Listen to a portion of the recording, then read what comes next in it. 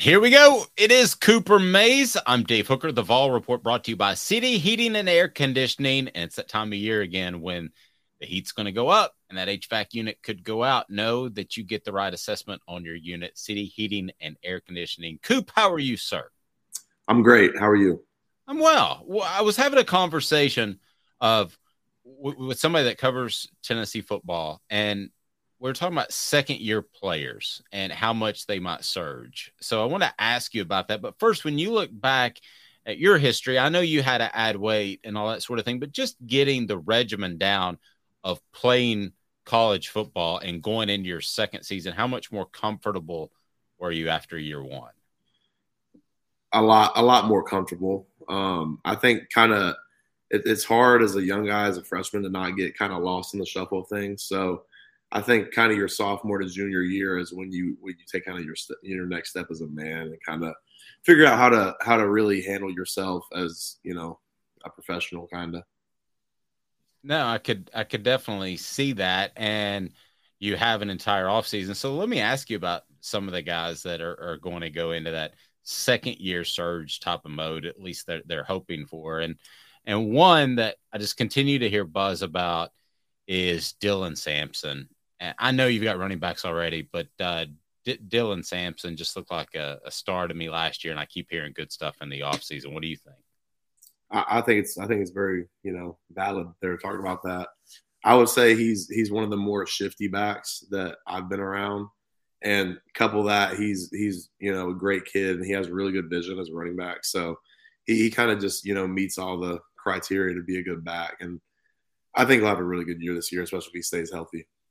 You mentioned that vision part without getting into names. There have been guys that didn't have great vision. Doesn't matter how physical you are, they're not going to be able to have success if they don't have vision. Are there times that a running back makes an offensive line look good as opposed to what we typically think of vice versa?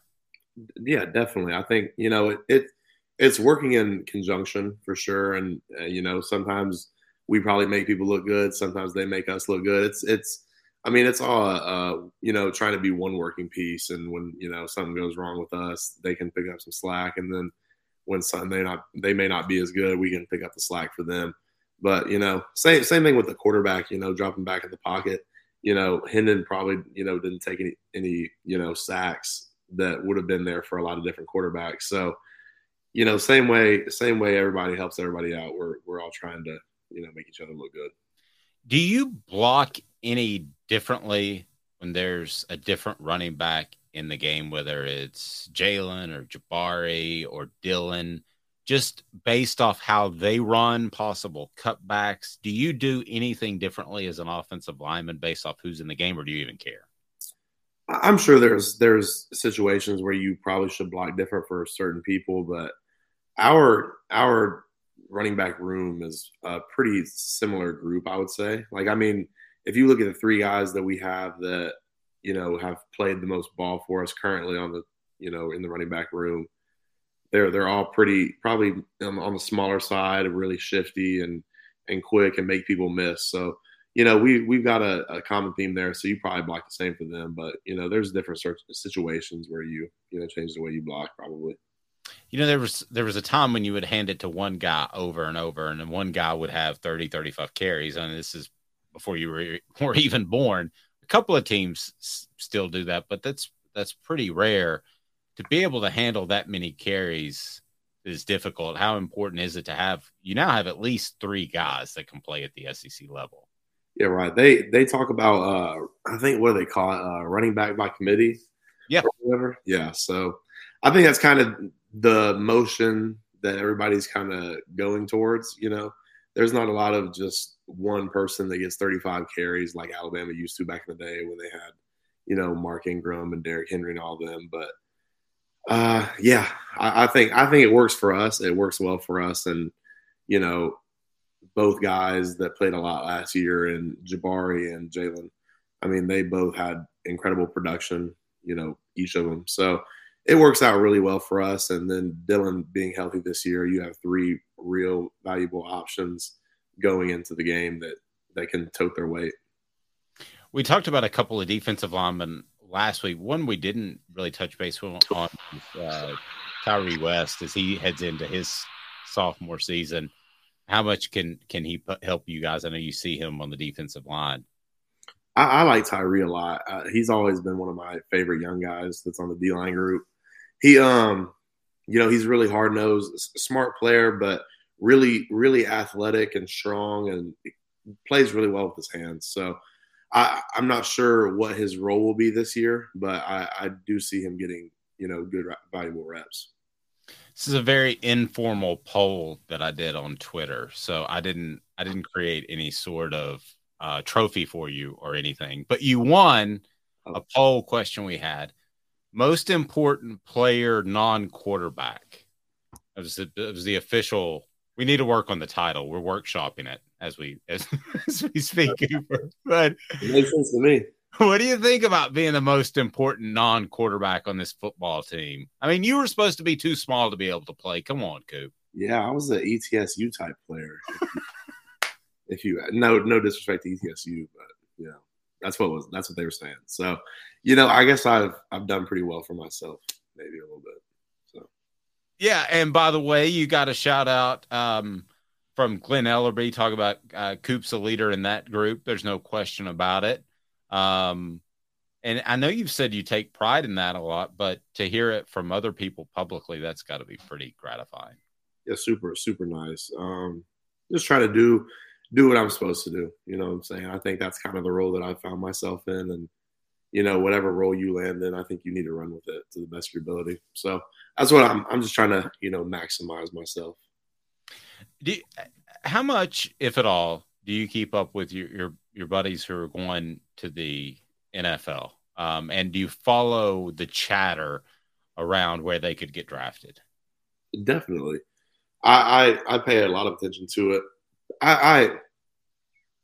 Guys that I'm close with, I don't really separate from them. Like if we go on to different parts of life, I always keep up, with my people. But I actually just had dinner with Jerome last night. So just they're in town. If they are, I always try to be around them. But, big time keynote right now is Darnell and where he's going to get drafted. So I'm always on the lookout for stuff like that and just, seeing how he progresses and all that. So the other one that I wanted to ask you about is Hendon Hooker, because there's talk now that he could be a top 5 overall pick.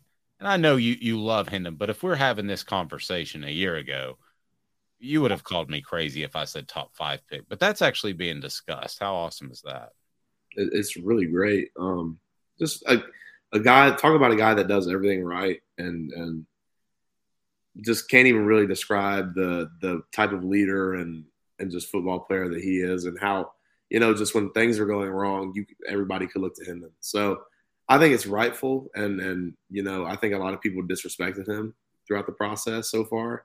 And it's really good to see, the fruits of, his labor coming out a little bit. Cooper, I feel like there's some people out there that are like almost waiting for the other shoe to drop. Like they think there's got to be something wrong with Hendon Hooker, and they're trying to find issues with his game. It kind of reminds me a little bit. He's a better prospect than Tim Tebow, but it reminds me a little bit of Tim Tebow, where people just wanted him to fail because he was so perfect publicly. What kind of image do you think he portrays, and how does that affect him with Hendon? I think Hendon portrays a great image, but I think, people, like you said, I think people are just very negative in general. And, I don't think a lot of people like us being as good as we were last year. I think it kind of messes people up. And I don't know, people are just negative in general. And, I think if there's one person that shouldn't deserve that, it's definitely Hendon. So people are tweaking if they're looking at Hendon like he's a negative player, like trying to find anything negative about him, because I've never been around somebody that handles their business accordingly to the task at hand like he does. Can I play you a clip that Kirby Smart had recently talking about offenses and the difference of them, and just get your thoughts on it? I think I saw it.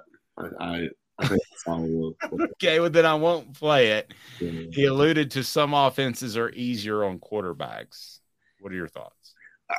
I really can't. I mean, I don't obviously I don't believe that, and I'm never going to let anybody slander Hendo. But yeah, I don't think so. I think, if you have a good quarterback, he's a good quarterback, and the name of the game as a quarterback is getting the ball from your arm to the receiver's hands, and there wasn't very many people in the whole country that could even compare to Hendo last year. So I think he's doing well, regardless of what school he played at, what offense he played in. Agreed. Since you've been at Tennessee, because I hear players saying this more and more, I want to go to Tennessee to get prepared for the NFL. How much has that perception changed since you got at Tennessee? I think it's on the way of changing. I think this past year was a really big step. I mean, if you look at the pro day and the plethora of just scouts and GMs, all the coaches, you can't even compare to what in the last few years. I mean, that's a whole different level of exposure to the whole NFL game. So I think we're on the right track. I think it's getting back to where it used to be. And, I think we're going to keep taking steps towards that. You mentioned Jerome Carvin. I was a little bit surprised he didn't get invited to the Combine. When I asked you about Jerome in particular, this fall report with Cooper Mays is brought to you by City Heating and Air Conditioning, cityheatandair.com. City Heating and Air Conditioning will take care of you if that unit goes down. Maybe it just needs a part. Maybe you don't need it completely replaced, which will cost you thousands of dollars. Integrity matters, 50 years in the Knoxville area. City Heating and Air Conditioning, cityheatandair.com. Where are Jerome's spirits right now? Because I was surprised he wasn't invited to the Combine, and I think there's a place for him in the NFL. He just has to remember that. He's in a good spot, in my opinion. I think the most stressful part of the whole pre-draft process is getting pro days and testing and stuff out of the way. So, for both Darnell and Jerome, I think they're both relieved a little bit for the most part. And just from here on out, it's just waiting. You've already put in all the work. So now it's just waiting and, seeing where the chips fall. Yep. I think he's going to be a strong NFL player. And you talk about Darnell Wright. There's obviously a lot of Vols that are going to be represented in this upcoming draft. Cooper, as far as your backups, Addison Nichols, Ollie Lane, I know you're a leader across the board, but you're also a leader in guys that would need to go if you can't for whatever reason.